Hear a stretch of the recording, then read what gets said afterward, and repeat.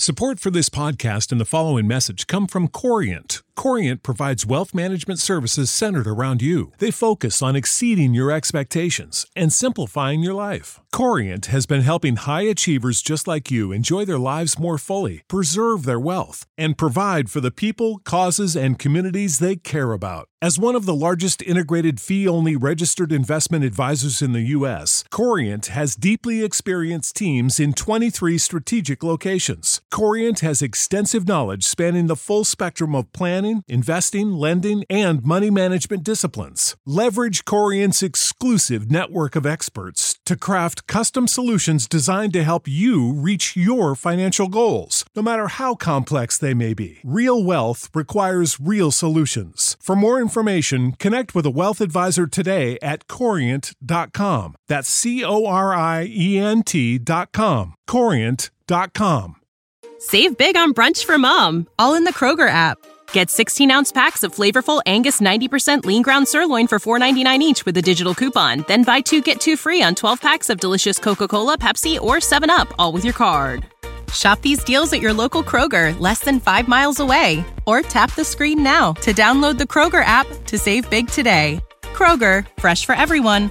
Prices and product availability subject to change. Restrictions apply. See site for details. Hello everyone, welcome to the February 24th episode of the Bacon Bets podcast. March Madness is almost here. We're a few weeks away. College basketball conference tournament's about to start here in the next coming weeks. I think the first one, Horizon League Conference, I believe starts this week. But before we get into that, how's everyone doing? How are you guys doing? You getting along okay? We're almost up to a year exactly since the start of the pandemic. It's insane that it's been this long. I don't even remember what it feels like to live in a non-pandemic world anymore. It's nuts. I can't wait until I can finally go in stores without wearing a mask. It's going to feel so naughty doing it the first time. I can't wait, but I think we see light at the end of the tunnel. I think we're almost there, right? We have to be, right? Right? A few more months away, maybe this summer, things will be back normal. I don't know, but you guys heard enough about the pandemic. How are you doing besides that? I'll tell you one thing. I have been an irritable asshole these past couple of weeks. I know I've said it in the past that I was going to do it, and I haven't really stuck to my word, but now it's for real. I have been completely sober now for... Let me take a look here on my app.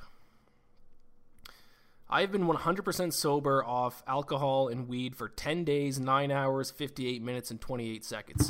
Longest I've gone completely sober since last summer, and it's turned me into a complete irritable asshole. I will tell you that. But for anyone else out there who's thinking about going sober or is currently going sober, send me a message. Let's get through this together, because it's tough. But I got to be honest, I had to do it. It's turning into a bit of a problem there. Not to get too serious, but right before I went on this, I mean, it got to the point I was drinking like 4 or 5 nights a week, more than just a couple beer those nights. I was getting high every single night. I was hurting my bank account pretty bad. Not great on the mental health to be drinking and smoking weed that often. So I finally, I think I've said it on the podcast before, I've tried to go sober. It didn't work, but I'm committed this time. Like I said, I've gone as long as I have now since last summer, since like last July. And I got some momentum. I find always the first week is always the hardest to get through, especially the first weekend.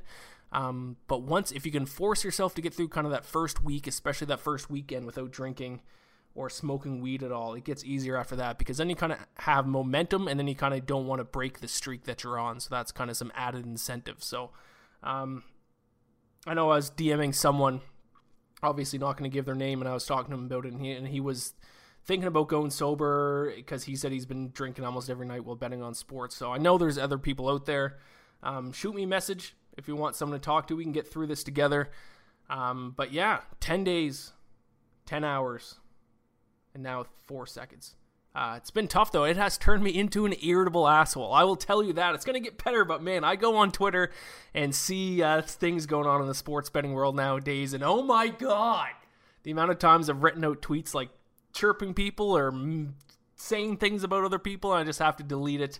And then I think about ranting about it on the podcast, but I'm not going to be negative. I'm not going to be too negative, but oh boys, with how quickly sports betting has exploded, there are some morons in the sports betting world who have just, without any experience in sports betting, without any knowledge of sports betting, have just now rushed to the sports betting world and are now, some people are like the forefront of online social media presences in the sports betting world, and they have no idea what they're talking about. But that's fine. I'm staying positive. We're staying positive, people. We're going to get through this on this episode of the podcast. I got 5 college basketball picks, so a big slate. It's a fun slate on Wednesday. Also got my breakdown for the PGA Tour tournament, of course, the WGC Workday Championship, and I got 2 NHL picks as well. So 5 college basketball, 2 NHL, and then my PGA Tour betting preview and picks. Obviously, the news came out today. Tiger Woods got in a car accident. I'm recording this now Tuesday night, so it's now come out. It's not life-threatening injuries, but it's come out. He broke both his legs, plus fractured his ankle, I think. Not good. That sucks. That was scary there for a little bit. It kind of felt like reminiscent of Kobe Bryant last year. I mean, I'm glad he's okay. I'm obviously glad he's alive. The number one important thing is that he's alive, that he survived it. That of course is the number one important thing. You hate to talk about his golf career at this point, because it kind of seems insignificant compared to obviously being safe and being there for his family. But it's hard for me to imagine him playing golf anymore. I think this would be the end of his golf career. But like I said, that's kind of insignificant in the grand scheme of things. But I mean, I would be shocked if he golfs again. Just with all the injuries he was already battling, he could only do like 6 tournaments a year, and then he gets in a serious car crash, breaks both his legs and his ankles. So, and I'm sure his back's probably not feeling good after that car accident either, just after having surgery a couple weeks ago. So, the whole thing sucks. Obviously not good, but glad that he's at least survived it. He seems to not be in completely critical condition. Hopefully he makes a full recovery, and like I said, I'm just glad that he survived and he's still going to be there for his family. That would have been devastating if something even more serious happened. But yeah, had to talk with that. Obviously, massive news in the sports world and in the golf world, of course. What else? Yeah, March Madness coming up in a few weeks. One thing I did want to talk about, college basketball teasing college basketball games seems a little bit more relevant. I think I might have talked about this on the podcast at the start of the college basketball season. I can't remember if I did or not, but I'm seeing it a little bit more nowadays, and it's probably worth repeating as we head into the conference tournaments in March Madness. Don't tease college basketball games. The only sport you should tease is football and probably NFL. You probably shouldn't tease college football either. The main reason why is because there's key numbers that get crossed in the NFL. 3 and 7. Obviously, field goals 3, touchdowns 7. So if you can tease things across those key numbers, that's kind of when you want to tease things in the NFL. There are no key numbers in college basketball. With the amount of points that are scored in a game, teasing it a couple of points, or I see some people buy hooks. Don't do that. That's even stupider, to buy a hook in a game. Now, when I bring this up, I've brought this on Twitter in the past, in months past, and people will respond by saying, yeah, but I bought the point in this one game and it saved my ass. Yeah, if you buy points or if you tease points every now and then, you'll win the bet because you bought the point. That's not the point. I'm not saying that you would never, ever win a bet because you bought or teased a point. My point is that if you're paying more to buy a point. That's obviously why it's called buying a point. Over the grand scheme of things, let's say you buy a point in 100 college basketball games.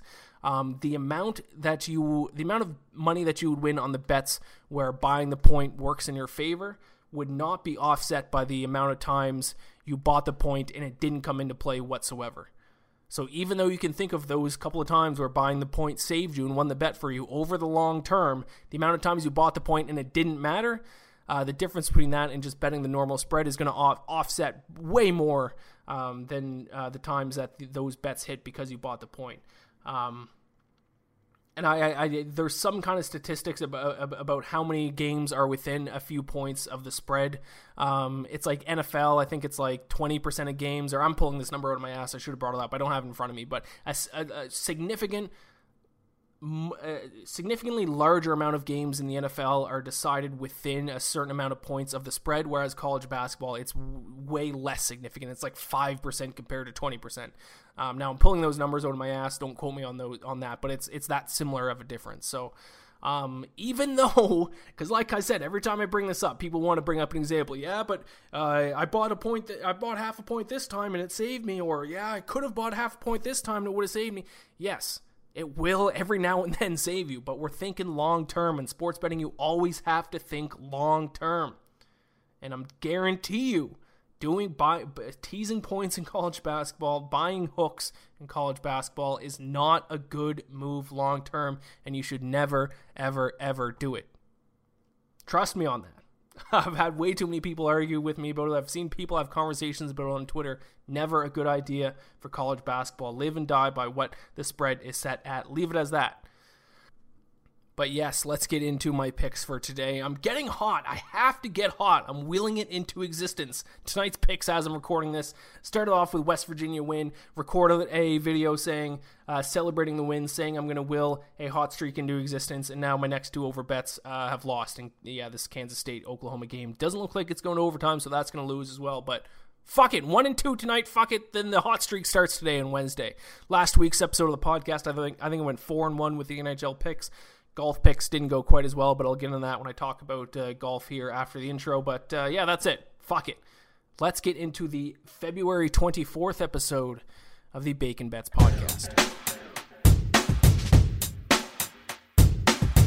More bacon than the pan can handle. More bacon than the pan can handle. More bacon than the pan can handle. More bacon than the pan can handle. Utility man. Okay, let's get into the PGA Tour portion of the podcast here. This week's event, the WGC Workday Championship. There is, of course, the Puerto Rico Open this week as well. I'm not going to talk about that. That's going to be a minor event. Nobody wants to watch that. So we're going to talk about the WGC Workday Championship. Before I get into that, let's quickly recap last week's event, the Genesis Invitational. Once again, and obviously I'm biased here. I hope you guys would agree with me. I think I'm seeing these, I feel like I'm handicapping these tournaments well, but the bets just aren't hitting.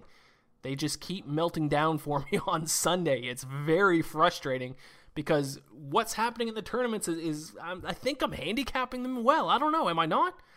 Last week, okay, DeChambeau, bad week. I probably shouldn't have bet on DeChambeau given how similar Riviera is to Augusta.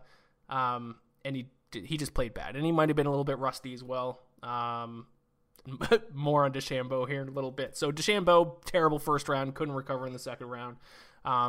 Bad bet for sure. Cantlay, what was he? Was he tied for the lead after the first? No, he was near the top of the leaderboard all through rounds. On Saturday, he was on his back nine when he birdied a hole to become solo second. Looked like he was going to go on a great run. I tweeted out the eyes emoji about Cantlay, which I've now learned is the kiss of death, because and that was on hole 13 on Saturday, solo second, and then the rest of the way out, the rest of his third round, and then his final round, he shot a total of 4 over. Only one birdie in that in the next 20 holes after I sent the eyes emoji. So the eyes emoji is officially a curse. Cantlay looked great, played great, and then just melted down the last few holes on Saturday and then on Sunday. And then he completely fell out of the top 10. I thought at least going into Sunday he'd finish top 10 to cash the top 10 bet. And then he finished, I think, 1 stroke out of top 10. Bad luck. I course fit him well, I thought, and he just melted down. Mackenzie Hughes hovered around top 20 the entire tournament. He was in the top 20 on Sunday and then hit 2 bogeys down the stretch to fall 2 strokes out of the top 20. And that was like a plus 485 or something bet. So both my guys were right there and they just couldn't close it out. I will say I really regret not taking a longer look at Max Homa. That one's on me. That was a mistake that was 100% on me. It was his home course. He was comfortable playing there. He'd been playing well recently. He was at a great price. I'm kicking myself for not taking a harder look at Max Homa. Hand up. That was a big mistake I made. Max Homa was the play. I think I got too caught up last week in the statistics instead of looking at kind of knowing the course and course history and guys who are from the area and things like that. I think I just got a little bit too caught up in the statistics last week. So hand up, congratulations to Max Homa. Great win. He looked fantastic. Missing that 3-putt birdie putt on 18, which would have sealed the win. I mean, that's the stuff of nightmares. That's the stuff of nightmares. So credit to him for recovering and then winning in the playoff, hitting that insane shot when the ball was up against the tree. Also, I did live bet on him in the playoff at even money. So I did win that at least because Tony Finau is the biggest choker in the world, and I've lost in the playoff. And he was in the playoff in the Waste Management last year, and I had big money on him, and he blew it. So I faded him for that reason out of spite, and it worked out for me. So congratulations to Max Homa. Like I said, I think out of all the tournaments so far in 2021, I think that was my biggest one where I was kicking myself for not taking a longer look at him. Home course, played well recently, good form. He should have been a good play at that price. So that one's on me. I'm going to try not to make similar mistakes moving forward. But that's a little recap of last week. Let's get into this week's WGC Workday Championship. Used to be called the WGC, I think it was just, Mexico Championship. This is the event that was always down in Mexico. It got relocated this year, so new location, new name. Was it relocated because of COVID? Probably, but they didn't exactly say that was the reason specifically. Some whispers are that they might actually make this event alternate back and forth between a location in the States and a location in Europe, since it is a WGC event. This points and purse and things like that count as both in the PGA Tour and the European Tour. So kind of a shared event, these WGC events. Don't know if they'll return to Mexico or not, but Workday Championship, it's being held at a course that that has never hosted a PGA Tour event. It is the Concession Golf Club in Bradenton, Florida. Probably mispronouncing that, but this is going to make it extremely tough for us bettors, for us golf bettors. One thing that we look at and that we should look at and put a lot of value on is guys who know the course. Look at previous years, how guys have performed at the courses in previous years, how they played at the courses. And we don't have that because no one, with an asterisk, more on that in a little bit, but no one has competed at this course during a PGA Tour event. So we have no reference whatsoever. Stats are going to be tough because we don't know what's important at this course since we've never seen a PGA Tour tournament at this course. So very difficult course, very difficult event to handicap when it's a brand new course, but I'm going to try my best here. It is a course designed by Jack Nicklaus and Tony Jacklin. It's called the Concession Course because of the Ryder Cup. And I think it was at I'm going to get the year wrong. Was it 68? It was some famous Ryder Cup way before my time, and Jack Nicklaus holed out on the last hole, I think it was, for par, which the Tony Jacklin was on Team Europe, and all he had to hit was a 3-foot putt to have the match, and Jack Nicklaus gave him the 3-foot putt, which was a big deal at the time. No one would do that now, would concede a 3-foot putt, especially in something like the Ryder Cup. So, I mean, when you give someone a putt like that, you concede, so it's the concession. So these two guys built this golf course together, and they named it after that great moment of sportsmanship in the history of golf, the concession. So it's a great golf course. I've heard great things, especially about the putting greens. Apparently, whispers are this is going to be one of the, if not the nicest putting surfaces that they'll be competing on all year. So I'm very interested to see how this course plays. It's going to be very, very fun. But let's get into some stats here. With this being a course that we haven't had any experience on, that we don't have any reference point on, stats are going to be pretty basic. We can't key in on any area because we have no idea what's important and what's not important. I will say, apparently they took inspiration from some courses like Augusta, Riviera, and Muirfield Village.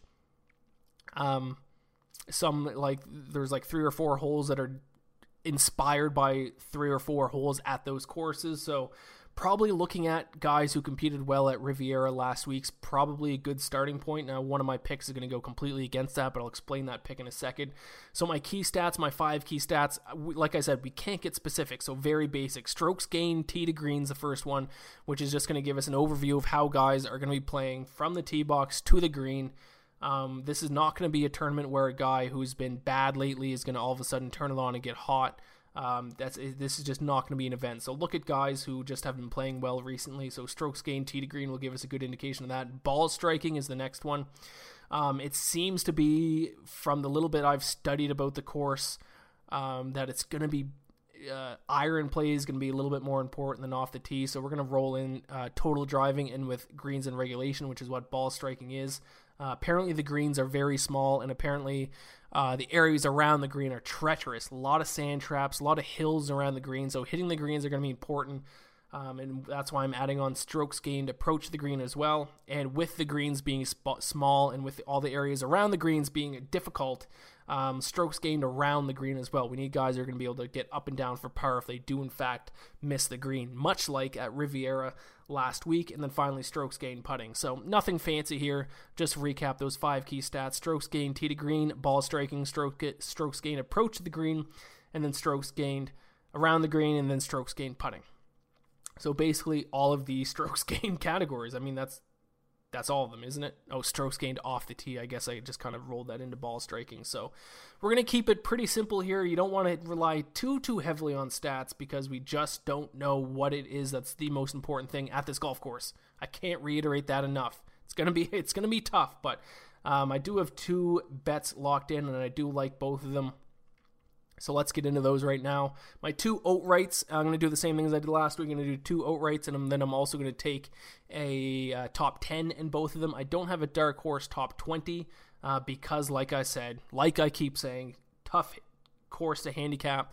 If you're looking for a dark horse, you want to look at someone who's not necessarily as good as the top portion of golfers, but they have an aspect of their game that fits the course well. And because we don't know what fits the course well, then it's kind of hard to point those guys out. So I'm just sticking with the 2 outrights. Tomorrow on Guys and Bets, I'll probably do a full tournament matchup pick as well.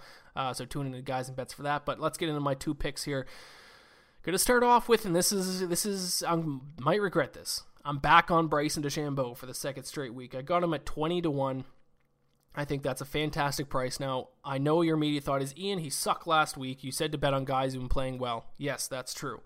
You also said bet on guys who played well at Muirfield Village and Bryson DeChambeau look like shit. Yes, that's true. But key thing about this course has not hosted a PGA Tour event, but what it did host is the 2015 NCAA Championship. The winner of the 2015 NCAA Championship, our very own Bryson DeChambeau. So he is the only guy in the field. I think there might be, I don't think there is. I think there are a couple other guys on PGA Tour who were in that 2015 NCAA Championship. I know CT Pan was, but CT Pan's not in the field, and I don't think anyone else who played in that championship is in the field this week either. I think Bryson DeChambeau is the only one in the field who has played at this course competitively, and he won the event. So, I mean, he played one event here. I don't know if experience at the course is really going to give him a huge advantage. It was only one event, but you have to think he at least is going to have a little bit of confidence going into this event, knowing he's not only played here in the past and competed here, but he's won here.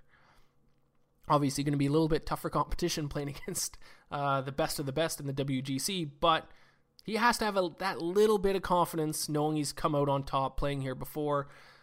So, I mean, in an event where we don't really have anything else to kind of base our pick off of, I think that's worth mentioning. Also, yes, he did have a bad first round last week. He did have a better Friday round, not quite enough to make the cut. I think he was a little bit rusty. It was his first PGA Tour event in a while. I don't know, man. 20-1, I think that's an insane price for Bryson DeChambeau. He's still one of the best golfers in the world. I think there's value on him. I really hope I don't regret it this week. I might. Maybe I'm putting too much value into that NCAA championship here at Concession Golf Club, but hey, it's as good of a thing to base a bet off of as anything, and his stats are still very, very good despite the bad week last week. So, I don't know. I'm going to chalk up last week's miscut to a little bit of rust. Give me Bryson DeChambeau 20-1 to win, and Bryson DeChambeau plus 185 top 10. My second pick. My least favorite golfer on tour should be everyone's least favorite golfer on tour, and he's actually the defending champ here, and that's Patrick Reed. I got him at 29-1, and his top 10, I don't have it written down here, plus 250. So plus 250 top 10 and 29-1 to win. he is the defending champ. That doesn't mean anything because last year's event was at a completely different course. But I mean, 29-1 on a guy who's coming off a win. The Farmers Insurance Open at Torrey Pines, he won, and he's the best short game player on the PGA Tour right now, I think. And judging by, and like I said, I did research the course. I looked at the hole by hole tour that you can do, virtual tour. I watched a couple of YouTube videos on it. It seems to me that the short game is going to be important here at this track. The greens are just treacherous. They're very smooth, but there are a lot of undulations. They're going to play very, very fast. The areas around the green are going to be very tough. Patrick Reed's entering the event second on the PGA Tour in strokes gained putting. And he's also top 10 in a couple other key stats. Sand save percentage, I think he's second as well, or seventh. He's somewhere in the top 10. He's first in scrambling from the fringe. So he's not the best iron player, that's for sure, but his short game is so good. I mean, Torrey Pines, which is historically known as a long hitter's course, Patrick Reed won the event at Torrey Pines because his short game was just that good. And I mean, you can't be in better form than coming off a win. So I think there's a lot of value there in Patrick Reed. He did, like I said, he won the event last year, but take that for what it's worth. It was at a completely different course in Mexico. So those are my two picks: Bryson DeChambeau and Patrick Reed, outright and top 10. I think those are the best value picks on the board this week. I mean, you could look at Dustin Johnson. He played well again last week despite not winning. Rory McIlroy, the way he's been playing, has no business being 16-1. Patrick Cantlay, 18-1. He can go fuck himself, or I'm choking on me now. Tyrrell Hatton, 20-1 could be an interesting play. Tony Finau, don't ever bet on Tony Finau to win an event. He's the biggest choker in sports history. Justin Thomas, 18-1 might not be a bad play. Daniel Berger, 28-1 is not a bad play. That's not a bad play for Daniel Berger there at that price. I don't hate that. Harris English, 50-1. I don't hate that price either. Wow. Yeah, I kind of like that Harris English 50-1, so I might look at him for some 3-ball bets or maybe a matchup bet that I'll give out on Guys and Bets tomorrow. But there you go. That's my breakdown for the WGC Workday Championship. Best of luck with whatever you decide to do. Let's get into my college basketball picks for Wednesday, February 25th. Fantastic board. I'm getting so hyped up with college basketball now. We're just a few weeks away from March Madness, and I think it's going to be a nuts March Madness tournament. Now, I am going to talk about some conference tournament odds as well, but that'll be on next week's show as we get a little bit closer to the conference tournaments. I would have talked about some Horizon League futures because I think that conference tournament starts this Thursday, but I couldn't find a sportsbook that offered futures on it as of Tuesday night recording this podcast. So should be Cleveland State should win that. I think the way their tournament's set up, I think they have a bye week as well. But yeah, Cleveland State's by far and away the best Horizon League conference team, I think. But I don't know what their odds are to win outright because I don't have a sportsbook offering futures on that conference for some reason. But let's get into my college basketball picks here for February 24th. I'm going to start with the Battle of the Georges. George Washington against George Mason. And I'm going to take George Washington +8 over George Mason, the Battle of the Georges. Who's a superior George? Shout out George Batar, one of my high school friends. The true king of the Georges. Yeah, I'm going to take George Washington here. I think the too many numbers are too close to justify an 8-point spread. George Washington has better offensive numbers overall, 89th in effective field goal percentage compared to George Mason, 228th. Also important to note, George Mason actually plays very well on the road. Their field goal percentage goes up, their effective field goal percentage goes up 3.2% on the road compared to at home. George Washington also 94th in floor percentage compared to George Mason at 212th. Now I will say, George Mason does have a significant defensive advantage. For example, opponent floor percentage, they're 79th compared to George Washington at 234th. But in my opinion, to justify an 8-point spread, that team better be at least a little bit better both on the offensive side of the floor and the defensive side of the floor, and that's not the case here. George Washington clearly has the better offensive numbers, and I don't think you can justify an 8-point spread when one team is clearly better offensively. But like I said, George Mason is much better defensively. That is fair. But yeah, and like I said a couple of minutes ago there, George Washington, they play well on the road. So their average scoring margin at home, minus 1.3. Average scoring margin on the road, plus 0.8. So not a huge difference in scoring margin. Bigger difference when you look at some things like field goal percentage, but they travel well. They're one of the few teams that actually have better numbers on the road compared to at home. Neither team, by the way, favors a 2-point shot or 3-point shot much. Things like turnovers, they're somewhat close. Rebounding, they're somewhat close. A slight advantage to George Mason, but numbers too close to justify an 8-point spread in my opinion. So I will take George Washington plus 8 against George Mason in that one. Taking another underdog here. This one's going to be a fun game. Like I said, Wednesday in general is an interesting board. This one's an interesting out-of-conference matchup I didn't even know was happening. Marquette against UNC is happening, and I had no idea like these two teams are playing against each other. I'm taking Marquette plus 8.5 against UNC. I'll take the underdog from the Big East here. And I was on them last week against... It was a Butler last week, and I had their money line, and they won by $1 million. That was one of the easiest bets I've hit all week, so I like Marquette. I might have to get a Marquette jersey. I don't know. We'll see if they win this bet for me. Maybe I will. But I'm kind of on them for the same reason this week as I was on them last week, and that is their interior defense. UNC 9th in 2-point shot rate, so they keep it down low. Marquette 14th in opponent 2-point field goal percentage, and just 46.1% of points scored against Marquette come from 2-point field goals. That's the 40th best mark in the country. So Marquette very clearly is good interiorly. That's not a word. They are good with their interior defense, and UNC does not shoot very many threes whatsoever. So advantage Marquette there. And then another big part of UNC's success is their rebounding. They're first in the country in rebounding percentage, but Marquette should be able to hang with them. Marquette's 67th in rebounding advantage, so not a huge advantage for UNC. Now, Marquette doesn't really favor the 2-point shot or the 3-point shot, but if they're smart, they're going to attack UNC on the perimeter. The Tar Heels rank 261st in opponent 3-point field goal percentage, and Marquette certainly can get hot from three. So I hope they get smart and shoot a lot of threes in this game. If they have an average game shooting threes, they should be able to hang in there with UNC, considering how good their defensive matchup is.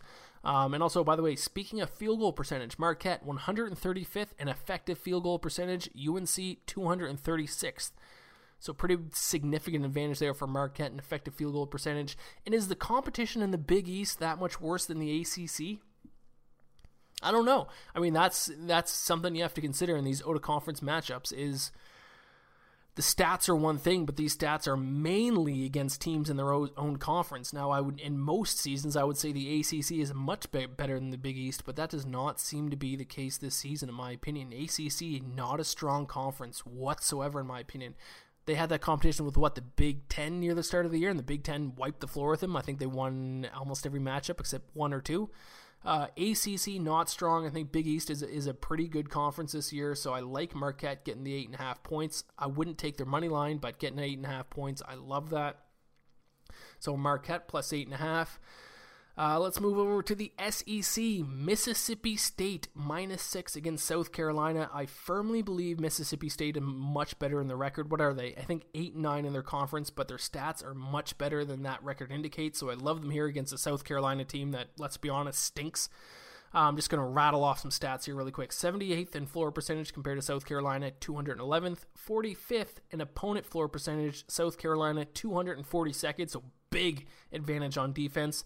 21st in rebounding percentage, South Carolina 167th, 153rd in effective field goal percentage, South Carolina 262nd. South Carolina also 312th in personal fouls per game. That is never good. Mississippi State 11th in 2-point shot rate, so they keep it down low as well. Meanwhile, South Carolina 252nd in opponent 2-point field goal percentage. Also, Mississippi State beat them by 16 points on the road a couple weeks ago, and now they're just 6-point favorites at home. I think this is an easy bet. I think we're getting a better number on Mississippi State because of their subpar record.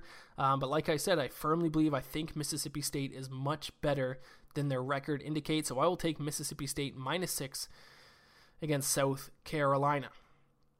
All right, let's move on here. Here's a game between two absolute shitty-ass teams. But I like the underdog here. Lamar against Incarnate Word. So Incarnate Word? What a dumb name for a school. Battle of the Cardinals. Earlier on the show there, we had the Battle of the Georges. This game is the Battle of the Cardinals. Lamar Cardinals against the Incarnate Word Cardinals. Incarnate Word or Ward? Doesn't matter. Both these teams suck. Extremely shitty teams playing here. I'm taking Lamar +3 though. After looking at the stats, I think Lamar should be the slight favorite, but the books are giving them, I have them set as a slight underdog, so I will take them plus the points here. I don't really have any sexy stats to rattle off because, like I said, they both suck. But here are a couple things that are interesting. Effective possession ratio. One of my favorite stats to look at. Lamar 183rd, Incarnate Word 324th. And then opponent effective possession ratio. Lamar 155th, Incarnate Word 288th. So significant advantage there, both in effective possession ratio and opponent effective possession ratio.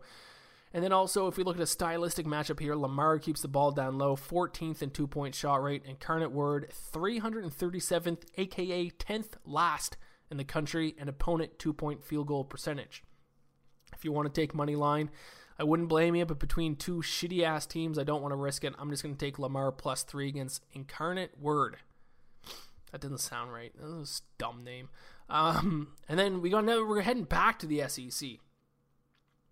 Very, very interesting matchup. We got Arkansas and Alabama. Alabama, Arkansas, I do love my mom and pa, not the way that I do love you. You guys know that song? I'm going to be singing that song all game tomorrow. Let's play. Google. Play Home by... The fuck's the name of that band? What's the name of that band? Help me out, people who are listening to this in the future. I gotta Google it now. Home by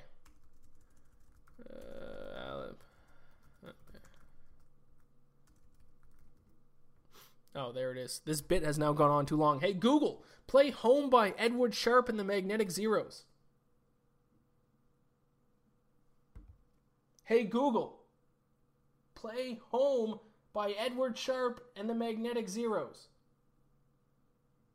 Home by Edward Sharpe and the Magnetic Zeros. Sure. Playing on Spotify. I mean, if you don't know the song, what are you doing?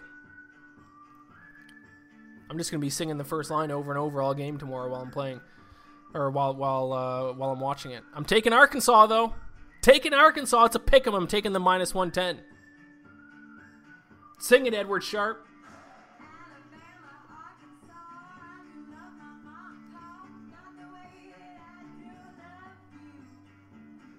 All right, Google, stop. Hey, Google, stop. Fucking technology, man. Robots aren't taking over yet. They can barely figure out a simple command, voice command. But yeah, I'm taking Arkansas. That bit went on way too long. Arkansas, big-time home team. If you want it, Alabama, Arkansas. That song is going to be stuck in my head all day tomorrow. Arkansas, big-time home team here. Much, much better at home compared to on the road. Arkansas average scoring margin plus 20.6 at home, minus 2.1 on the road. So what's that? Quick math. That's a 22.7 point differential at home compared to on the road. Opposite for Alabama, their average scoring margin goes from plus 14.9 at home to plus 5.5 on the road. By the way, shout out the guy who is a big Alabama fan, and every time I bet against Alabama, he gets mad at me and says, never bet against the Tide. I'm sorry, I'm betting against your Tide today, buddy. Arkansas, rebounding advantage, they're 45th, Alabama's 121st. Alabama 16th in 3-point shot rate. Arkansas 80th in opponent 3-point field goal percentage, even better at home. At home, they keep teams to shooting just 25.8% from beyond the arc. And then for general defensive statistics, both teams are pretty even. I can see why this game's a pick'em, but I'm going to predict by the time that you are listening to this podcast, Alabama will be a slight favorite. They're near the top of the odds list to win the national championship. A lot of people love Alabama. I think they're going to be a public favorite tomorrow. Today, if you're listening to this. I'm not sold, though. I'm not completely sold on Alabama. I don't love their stats. They're not, usually if you're talking about a team that's ranked in the top 10, they should dominate in most statistics, and Alabama don't. They hover around like the 100th mark, and quite a bit of them. Let's look at effective possession ratio. Arkansas 22nd in effective possession ratio, Alabama 118th. Arkansas 71st in opponent effective possession ratio. Alabama 144th.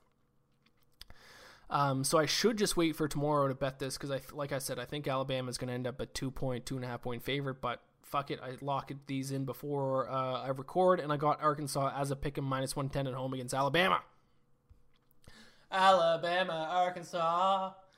All right, let's go over to the NHL. 2 NHL picks. I've done pretty well with NHL so far this season, if I do say so myself. Let's keep that rolling here tomorrow night, or tonight, I guess. Hurricanes, Lightning, and I think this is a bit of an early start. I think this is 5 p.m. Eastern, so heads up. But I like the over 6, and you might want to jump on this sooner rather than later. I assume this is going to move up to 6.5. Hurricanes first in the NHL in 5-on-5 high danger scoring chances per 60 minutes. Lightning are 7th. To add to that, they're also 2nd and 7th in 5-on-5 goals per 60 minutes. Both teams are around middle of the pack in opponent high danger scoring chances per 60 minutes. So not a huge difference there, but they both get more offensive they get a lot of high danger scoring chances on offense. They do give up a fair amount on defense, but they aren't the worst in the league. They're both around middle of the pack. Lightning also 5th in 5-on-5 shooting percentage. Hurricanes are 10th, so they've been putting the puck in the net. And like I said, grab this at 6 before it jumps to 6.5. So Hurricanes, Lightning over 6. My NHL handicapping is always going to be a little bit quicker than my college basketball handicapping. I keep it simple for the most part when it comes to NHL handicapping.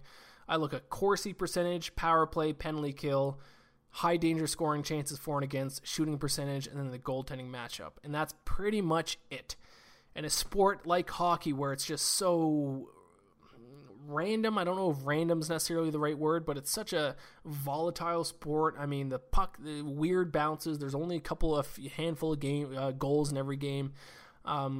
You can only look at so many statistics. Looking at every single advanced statistic is you're going to drown yourself in statistics. So I like to keep it simple in the NHL as far as my handicapping goes, and it's been working for me so far this season. So let's keep that rolling.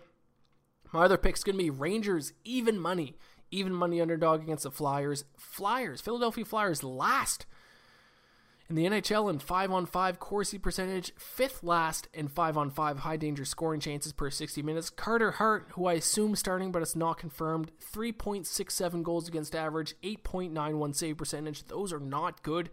The only thing that's been saving the Flyers this season is that they've been absolutely sniping the puck. 13.11 shooting percentage when it's 5-on-5. That's first in the NHL by a significant amount, but I always look at shooting percentages as one that will fluctuate. It's hard to keep up a high shooting percentage throughout the duration of the season, and also they're going up against Igor Shesterkin, who I think is the best young goalie in the NHL right now. 2.23 goals against average this season, 0.922 save percentage. Now, he has been confirmed as the starting goalie for this game, so I like that. He's had a great start to the season. And then as far as the rest of the Rangers go, I mean, I don't really have anything significant. They're middle of the pack in almost everything. Corsi, high danger scoring chances, everything around middle of the pack. This is more of a fade of the Flyers, who I think are not as good as their record indicates, and that shows in Corsi percentage and in 5-on-5 high danger scoring chances as well. So I'm going to take a shot on the Rangers as a slight even money underdog on the road against the Flyers on Wednesday night. So there you have it. Wow, we're over 40 minutes already, eh? All right, I'll quickly recap all of my picks here, and then that'll be the end of the show. Bryson DeChambeau, 20-1 to win. Top 10. Shit, what were his top 10 odds? Top 10. Plus 160, top 10. Patrick Reed, 29-1 to win. Top 10, plus 240. And then college basketball, we got George Washington plus 8 versus George Mason, Marquette plus 8.5 versus UNC, Mississippi State minus 6 versus South Carolina, Lamar plus 3 versus Incarnate Word, Arkansas minus 110 against Alabama, Arkansas. Hurricanes, Lightning over 6, Rangers even money versus Flyers. There you have it, friends. Hope you all take care of yourselves.